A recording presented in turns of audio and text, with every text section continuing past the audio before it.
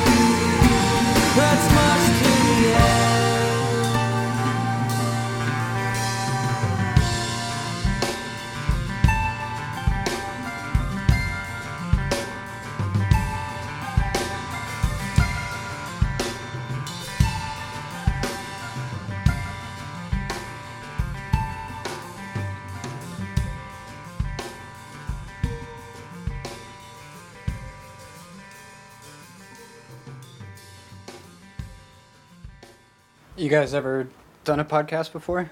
Mm-hmm. You have? We've definitely done a few of them. A few? Okay. Like, at least 2, I think. Sure. We've been a band for 7 years, though, so Yeah. lots of beers in between. Yeah. I've talked to some people who have been interviewed a few times, or even more than a few times for, like, newspaper or over the phone or, like, for a website article. But a lot of people, it seems like they haven't encountered podcasts specifically yet. But Well, we I have. guess you guys are ahead of the There's a the guy curve. at Cairo Radio who does podcasts. Oh. And we go on his show from time to time. So What's that called again? the Mixtape. mixtape. think I've With heard of Sean Cairo, Vittori. Other than that, I think we've done a couple, but this is our first in a bedroom. Living room. I was gonna say kitchen. No, it's all the same. little bit, yeah. Some combination of that.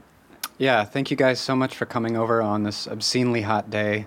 Hopefully only a couple more weeks of this. A couple more weeks. I was hoping like a couple of days. It doesn't look like that No way. when I saw the forecast. Hopefully the smoke will die down in a Yeah, couple that's days. I supposed to think. go away in a couple days. Yeah, you just wonder, what am I breathing? Yeah, I feel like I'm living in Los Angeles or something. Totally. So when did you guys start playing music? We're brothers. Yeah? So you grew up together? Yeah. We did. Yeah, we're 7 years apart, so I started before him for a long time. When I was in high school and he was in junior high, I'd say. I started when I was about 15. Yeah. You didn't play anything before that? Not really. No. So did you guys first start by just playing together? No. No. You were in different We projects really for a while. never. We just I'd write songs and Dom was a drummer and I would just force him to play drums and tell him what to play and it'd always end up in a fight. So it didn't really, there wasn't any real music making going on until he moved out here after college. Oh. And those first couple of sessions were all after we had already been playing on our own for a few years. I played in bands all throughout high school, so we had different styles coming into it, which is probably why we clashed a little bit. So what was more your style, Dom? I would say I started to come from an acoustic folk rock place. Real simple drums, real just basic beats, just backing up the guy who I was playing with. When he first started making music, yeah, it was just because we were buddies, we wanted to do it, and so he was really into the Goo Goo Dolls. So I started doing that, but I really liked a lot of rock records. I like Trey Cool from Green Day. I like Jimmy Chamberlain from Smashing Pumpkins. Like Jack Irons from Pearl Jam. So that's where I wanted to be, but I was grooving on this acoustic train for a while. And it wasn't until the end of high school where I was able to play some more rock. And then when I moved out here, I played exclusively rock for a little while. And Jared, what were you playing starting out?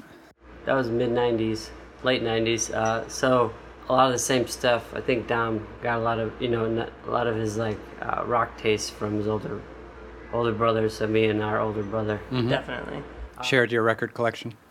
Yeah, and if I'm being honest, our parents are super religious, so there was a lot of influence of all these terrible Christian bands too for a while that I definitely had to overcome, because that was all we were allowed to listen to for a long time. This super inspirational, high drama ballads and whatnot. But at 14, my older brother, I remember, introduced me to a Basket Case by Green Day. And he was like, "You need to listen to this." I remember being appalled by it. But then secretly really into it. I think one of my friends made fun of me or something, so then I was motivated to pretend that I was into it, and eventually that became a real thing. And then kind of got into all the bands that were going on then and whatnot. So yeah, and then in school I studied jazz, so kind of got this blend of Duke Ellington and Miles Davis and Charlie Christian and the bebop guys, and then all my my rock background. I think that has really influenced my writing. Dominic, were you always doing drums? Is that what you started on? Yeah, always kind of doing drums. I tinker around with piano and guitar, but definitely started on drums and still doing it strong. And Jared, you were always the guitar guy? No, I started on piano when I was a kid. and I went to school for the first 2 years on piano. But I had started playing guitar at 14 as well, just on my own, and then I switched over to guitar after 2 years at college. Thought that was more fun, and I wanted to learn jazz. So then trombone too, but we had a party at, I shouldn't be saying this if my parents are gonna hear this. Oh, I can edit this out if it there was something that happened where a bookshelf fell on my trombone, and that was the end of that. Ah. Well, that stopped what could have been a promising career in the trombone world. And I remember, I didn't want my parents to find out that it happened, so He kicked it in. no, I made up some story about how I left it on the driveway and my older brother accidentally ran it over with the car or something. But regardless, that was the end of that. Huh. Now, do both of you write songs, or is that just Jared's field mainly? We write them together. I come in with the ideas. Yeah, I would say Jared's more the songwriter, and together we compose. Yeah, with two people, it's definitely not going to happen if both people don't have some influence on us. Yeah. So when did you start doing that? When did you start writing your own music? Man, I remember being like 5 and like writing little Easter Bunny songs and stuff.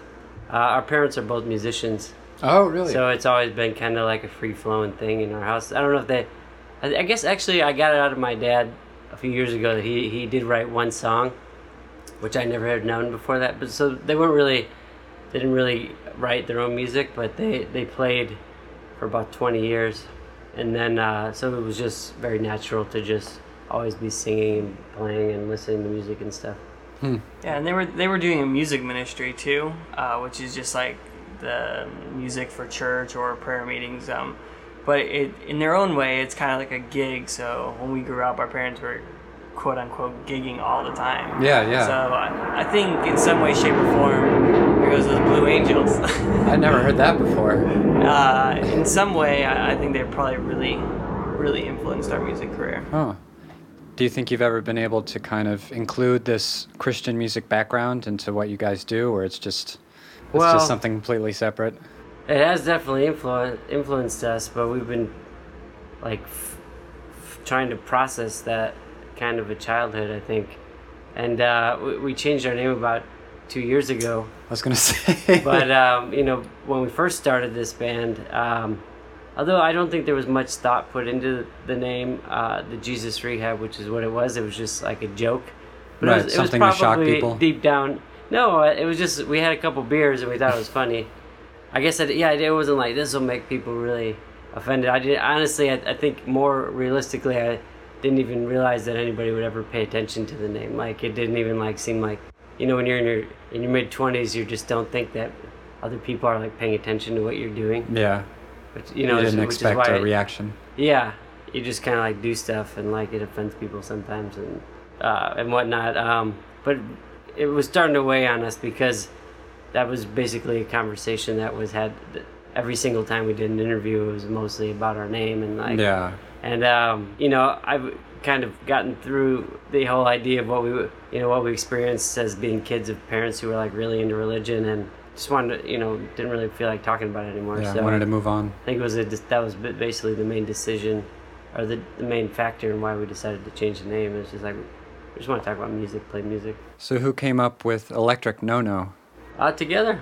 Yeah. There's actually a band in Tacoma called Radio On who wrote a song called Electric NoNo that we heard on a radio show out there by the guy who puts on the show, and I honestly was unaware of the band, but I heard the song and I thought it was just a song that he had liked that was on the radio a while before. I didn't realize they were a recent band, but it was about, there's this pitcher called Doc Ellis. In the 70s, he took a bunch of acid because he didn't know he had to pitch, and he threw a no-hitter, which is when you don't give up any hits for the whole game. Right, he played the best game of his life, being out of his mind. Yeah, on drugs. I think he walked like 12 people, so it wasn't like the most impressive. It wasn't a perfect game, no-hitter. Yeah, okay. It was more because people were afraid of him. I think that they were like, they could tell he was like really messed up on something, but yeah, he made it. He did it, and we just thought that was hilarious. and we liked the name, so that was made it into the pool, and then that was better than all the things we were coming up with on our own. So the other story is out of homage to this great Tacoma band, Radio On. We decided to name our band after this song. We could go with that one too.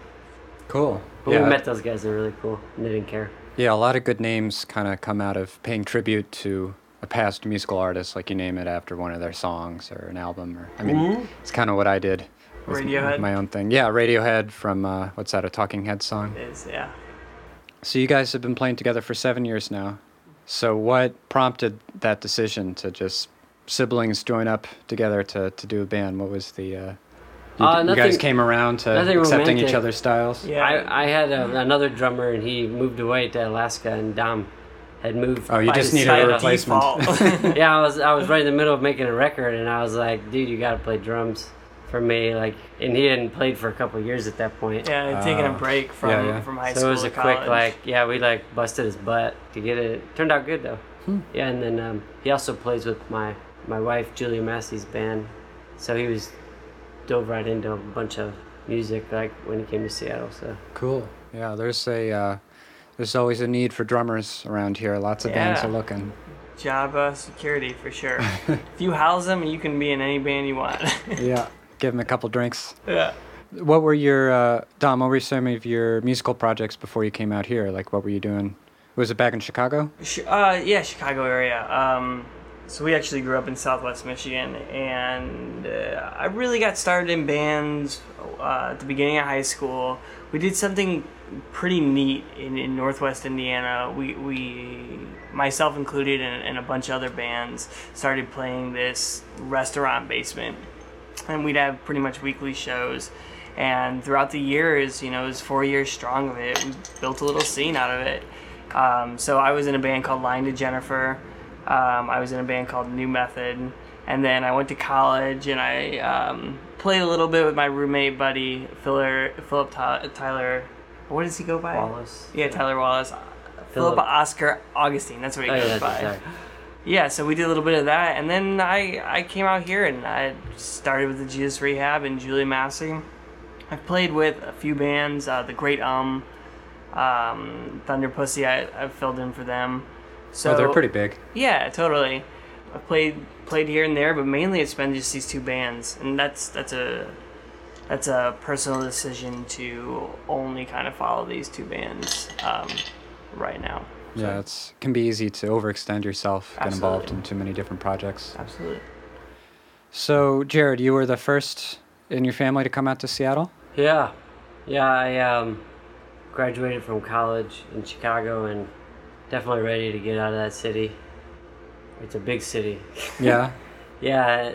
I honestly think there's a lot of great things about Chicago, but the one thing that you live somewhere and sometimes after a while there's just a couple things about it that really stick out in your memory. Yeah. And having to take public transportation to get everything from toilet paper to food just wore on me so much. It took hours to do anything, and it was just totally depleting all the energy that I had. And I was very happy to move to a smaller city, so I had a buddy out here, so I moved out. We went on some road trips growing up out here too, so I knew what to expect. It definitely wasn't what I thought it was when I had just heard music from here. I expected a bunch of really depressed people walking around, kind of basically how it was branded. Yeah, well, I think it was more that way 25 years ago and changed a lot since then. Well, I moved out here 12 years ago, so I don't think there was a huge shift. Nothing really had happened in between grunge in that period of time, but now it's way different than when I moved here. Now it's totally different because of, what's happened in the last 5 years. But at that time, I was just really pleasantly surprised at how awesome, how beautiful it was, and how happy everybody was, and the sense of community, and people that are just really chill. Great. Yeah, so that's why I came out here. And Dom, you just heard Jared singing Seattle's praises, and he sold you on it. I was at a crossroads in college, and I was trying to figure out what I was gonna do, and I needed a little time off, so I applied for an AmeriCorps program out here. Okay. I wanted to do something on the West Coast because our older brother had done an AmeriCorps out here, and then Jared was in Seattle, so it's like, this would be cool. And yeah, I got hooked up, played 1 year, went back to school, dropped out, came back, and here we are. And so when you guys first started Jesus Rehab, and then which later became Electric NoNos, when you first started that 7 years ago, had you had a lot of experience playing and writing songs together before, or everything sort of started then for you? A little bit. Playing and writing songs? Together, the two. No, not together. No. Well, we worked on the Scatterbrain demos together. Oh, I don't remember that. So his first EP here, he bounced his ideas off. Well, that was that period of time where he was like, do this, do this, do this. And he would just have me kind of hold down a groove so he could work out some melodies. And those songs ended up forming into his first EP. Yeah. That's what I remember. So what's it like being in a band with your sibling versus someone that you met just to do music with? Is it a totally different dynamic, or do you have like sibling mode and then bandmate mode? Yeah, it's totally different. Good, better things and, things that make it harder.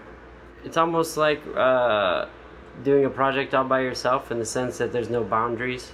Like if you want something, as a songwriter, if you want the other person to do something, the possibility is there to like really put the pressure on to get it done. You don't have to like tiptoe around anything. Yeah, but kind of also, like a boss. But also that has its that isn't necessarily the best way to approach a project either. So that that could put pressure on the band in a negative way too. So you have to think more about that kind of stuff. Or if you're playing with just people that are all just musicians, even friends or just acquaintances, you tend to be more sensitive from the get-go to each other and like give each other their space. That's been my experience anyways. Yeah, I agree with that. I think one of the positives is that you the band lasts a lot longer, I think, because we're brothers. It has lasted a lot longer. You guys aren't going anywhere. Yeah, and it's just leading like each other's lives. when you feel that maybe it's too much in the moment and it's run its course, or you're really upset at each other. I think in a different band, I think I would have quit at points for sure. But being brothers helps makes it stick together, and that has been really awesome. It's fun because you get an opportunity to see, like if we're able to take a step back, we can kind of see how the band moves and transforms and how its creative process changes with the length of time. Like that's really what I think is fun and unique. Because not every band lasts 7 years. And you say 7, I think it's longer than that now. I think we've been saving 7 years for a while. You could just go ahead and say 10 years. We'll say we're coming up on like 8 or 9 years. All right, so almost a decade. Yeah, it feels like a long time. We were been a two-piece since 2012, so that's only 5 years ago. Okay. So you've only had the same lineup for like 5 years. That's true. Yeah, I forget about that. But yeah, so the longevity I think is a unique thing.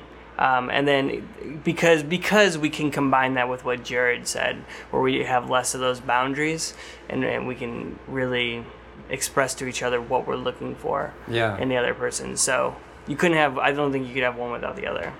So what do you guys tend to have disagreements about, musically speaking? I think our biggest one is just groove. Like being a two-piece, the way I approach it is I feel like, and I'm actually starting to sway on this opinion. I feel like it's more important to have to pay attention to the feel of the song, because that's really, you have such few moving parts that you have to really rely on that. But I think that all bands need to do that, so it's not really fair of me to say it's more important as a two-piece, but I definitely think about that more than anything. So we argue when I come in with a feel that I think it should be, and then Dom doesn't hear it that way. We definitely have had arguments about that. Yeah, the tempo and the rhythm, that sort of thing. Yeah, more where it sits in the pocket. That's I usually that sort of stuff I end up deferring to my drummer because I don't have any knowledge on rhythm or keeping a beat. That I do that. But yeah, if you're the songwriter and you have a very specific vision, things can clash, I suppose. Well, that's like that's one thing I really try to focus on for both the bands is allowing the lead person to fulfill their vision. But yeah, I have a vision too when I hear a song, and it pops in my head. I think for the hardest thing musically is kind of exactly what Jared said, but it becomes an issue for me sometimes at the beginning when he already has a groove in his head that he wants, and then when he starts playing the melody before he describes the groove, I hear something different, and then I want a chance to flesh that out, but then it's different from what his preconceived notion of what it was going to be like. So that's where I have found a lot of clashing happen. But again, time is like the great equalizer, and I feel like he and I now are really hitting a stride like in the last year and a half, and we worked on our communication a lot, and that helped, and feels good. We also argue a lot about drinking and smoking weed during practice. Not drinking so much. I don't drink. So does that help or hinder things? Well, it's very nuanced. Yeah. As a musician, I'm sure there's times where you need everybody to be at full full mental capacity. Yeah, I kind of prefer to be that way all the time, personally. Yeah. Well, then there's other times, you just kind of like want the creative juices flowing, so that you're messing around a little more. Yeah, you just hit the recorder and like see what you can come up with. So it's like there's been times where those have kind of like not gone the way that. Yeah, I'm a fan of what's that word? Inhibitions. Inhibitions. Thank you. Stuff that breaks down your inhibitions. Yeah. I'm a fan of letting go and being as creative as possible, especially because we're in a two-piece, and I'm like trying to find all new ways to approach it a lot of time to fill the sound, and I feel like a lot of times I can find that there. I also like just smoking weed, but I agree in general with Jared that we can't get too sloppy. You can't get too sloppy, and it actually isn't that.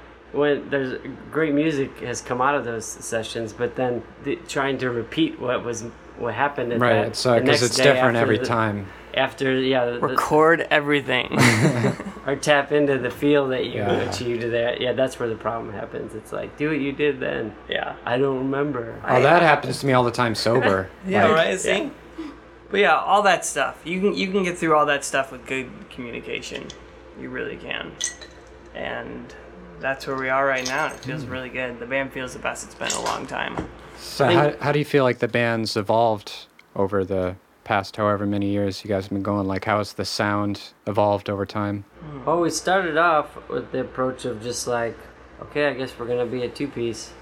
At least we can, we can make ourselves sound like Nirvana at least, I felt like that was a nice, reasonable goal. Then we kind of figured out how to do that with our first record. And we explored a little bit with the magic of pedals and whatnot. You can do a little bit more than that. So we kind of pushed those limits. And then, a lot of our experimentation has come in on our records first. Like, are we going to make a record that we can reproduce perfectly live or not? And that's kind of pushed the band in different directions. I think that first record we said we want to make a record we can perform perfectly live. Right. And the next record, let's add a couple things to this to spice it up a little bit, make an art record. And then this last one, we had no rules, and we brought in a producer, and and that got a different product. But we also, I really kind of like to think about music in ways that I like to listen to music and whatnot. So like growing up, I like to listen to music when I was in different states of mind. I also like to listen to music when I took a walk, when I was feeling down, and I like to listen to music on a drive when I'm feeling happy and stuff like that. So I think when we're putting records together, we think about we imagine what we want people to be doing when they listen to our records, and that's kind of pushed us in different directions. Yeah. So with your latest EP, that's Rain City Blue. Mm-hmm. So you want people to be listening on a rainy day? Rainy day. With a cup of indoors, coffee. and with a cup of coffee in the morning? Yeah, this is as close as we're gonna get to, I think, a record that will fulfill that kind of niche. I don't know if we nailed it, but I know that it's as close as we can possibly get. Because I hear some other people who make super chill, like kind of what's that type of music where it just kind of sounds all over the place. Ambient music? Yeah, more like ambient music. And I think I realized from this record that there's no way that we're gonna ever make a record like that, and that's probably the best thing for that kind of a mood. But this is as close as we'll get. You need your vibraphone and your upright bass. Yeah, not as many chord changes, probably not as many hooks. I just don't know if that's us, but It's, I think, really hard to make what you're talking about, ambient music that has hooks. I feel like you got to go with one or the other. yeah, 'Cause the nature of ambient music is there's nothing in it that hooks you too much. It's more of just the overall atmosphere, and then the pop song is all about bringing you into its world for 3 or 4 minutes or whatever. It's hard to match those two totally. concepts, I think. And it's a completely different way of writing. You have to be tapped into a different, kind of a different channel to like really know what is gonna make it sound good. Yeah. So Rain City Blue, that's the one that you said you worked on with a producer. Mm-hmm. So what was that like? That your first time having a producer in your recording? Yeah, we've always had like an engineer who offered suggestions Right. and whatever. So that wasn't totally different, but we worked with Julia Massey, my wife. Your wife. So that was great. Again, because, bringing family in to the... Yeah, well, I have the utmost respect for her, and she, as far as people who can make pop music that does kind of fit that mood that we were going for, she has the ability to do that through her songwriting styles. So I wanted somebody who was kind of like an expert at that. She doesn't make ambient music, but she can kind of tap into that like in between place where it does have hooks, but it still kind of just takes you on like a really kind of fluid ride and whatnot. Yeah. And I wanted somebody to help. And again, we are who we are, so I don't know if we really accomplished that, but I think that it was a great experience to like see like how she approaches music and how she approaches overdubs and like what she hears, what instrumentation she thinks sounds good and stuff like that. And just it was great to have just somebody to be like, does this sound good? Am I hitting the right note here? I think I'm hitting the right note here. I don't know. Like even just little things like that. Yeah, I really enjoyed the experience. And did she affect the way you played or recorded drums at all? Or is that more of a melody thing? Yeah, not really so much. I would say melody and overall recording, the vibe and the sounds we got. She didn't really do too much with me on the drum kit. She did advise a lot of percussion stuff, which is cool. So what kind of percussion were you doing in addition to the Oh, kit? just like little tambourine and shaker things and clapping, yeah. All the fun stuff. She just has a lot of like neat ideas. But Julie did an African dance class and an African percussion class when she was in college, though. So she kind of, has an advanced, like kind of sense of rhythm. And I feel like she was kind of adding some ideas in there that we wouldn't have thought of. That's cool. But also our engineer Don Farwell, who's an accomplished musician on his own, he was discussing with you more about drum sounds and ideas with that. I feel like you guys came up with some things that we'd never done before. I'm like on the song 2x2, which is on the record. They went with a very small drum sound, which we hadn't done. We're usually like, "Roar," like big burly drums. You put like towels on the snare and stuff. No. Keep it dry. No, it was a small drum set. Oh, okay. When he mic'd it in a different way, and then I have played acoustic on that, which we hadn't done before. Definitely overdubbed it with some electric too, but it fit that sound better. And I feel like it sounded more percussive, and I really liked that sound, so I liked how that one came out. Yeah, percussion can really bring a song to the next level. It's kind of the often forgotten component in a song that really... Always forgotten. Yeah. So people kind of underestimate how important the rhythm section can be. Yeah. To really bring a recording into its own. Well, that sounded like that experience worked out. Do you think you'll work with her for the next record? I think we'll definitely work with somebody. I don't want to put that pressure on her, honestly, but yeah, I think it's probably just a one-off thing, and we have a lot of friends in the community that I'd like to work with, so Nice. we'll probably work with somebody else. As far as the rest of the year goes, do Electric NoNo have any goals in particular? Are you guys going to try to be playing out and about pretty soon? Or? Well, our main goal is we want to release another record as soon as possible. Okay. So this is just a warm-up. Well, this record is a part of a much larger group of new songs that we had that we just picked from, and we want to release another record so you got a lot more release material. the other stuff. Okay. And this is more of the chill record, and the next one's going to be more of what we normally put out, which is what we call muscle pop. Muscle pop. Yeah. So we're just trying to do some shows, going out of town a lot, just to get ready for that record. Cool. Yeah, I look forward to hearing more. So there's jock rock and muscle pop. Yes. Jock rock, yeah.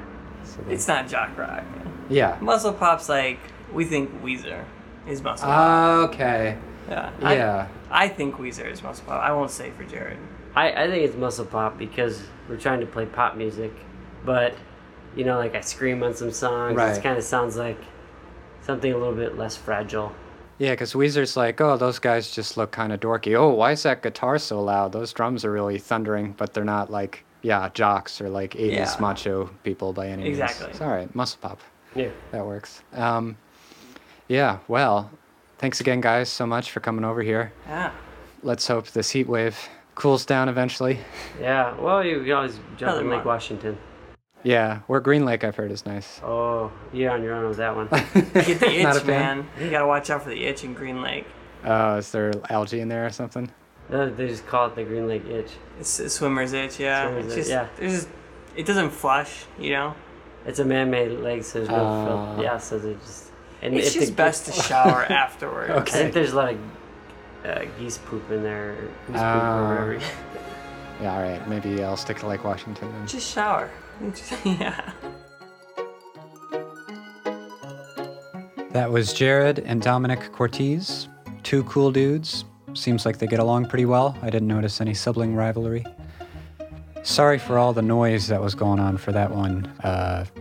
Normally I keep the door closed to the other room, but it was just so darn hot. I had to have the air conditioner going the whole time. And yeah, I did not know about those jet planes that were going to be having a special day flying right over my building, so whatever. If you liked this episode of Talking About the Passion, please subscribe to the podcast on iTunes. Sign up for the Niagara Moon mailing list for weekly updates on the podcast, and for my musical project, Niagara Moon, go to niagaramoonmusic.com, scroll down, and enter in your email address. Simple as that. Find the podcast on Facebook at Talking About the Passion. I'm also on Twitter at TATP Podcast, and on Instagram at Niagara Moon Music. If you would like to write to me with any suggestions, questions, or comments about the podcast, you can email tatppodcast@gmail.com. The theme song for Talking About the Passion is the Niagara Moon song Pantheon Bar off my recent album Eating Peaches. To wrap up the episode now, I'm going to play two more Electric NoNo songs. The first is called Evil Eye off their 2014 album The Zoo at Night, followed by another track from the Rain City Blue EP called 40 Foot Tall. See you next Wednesday.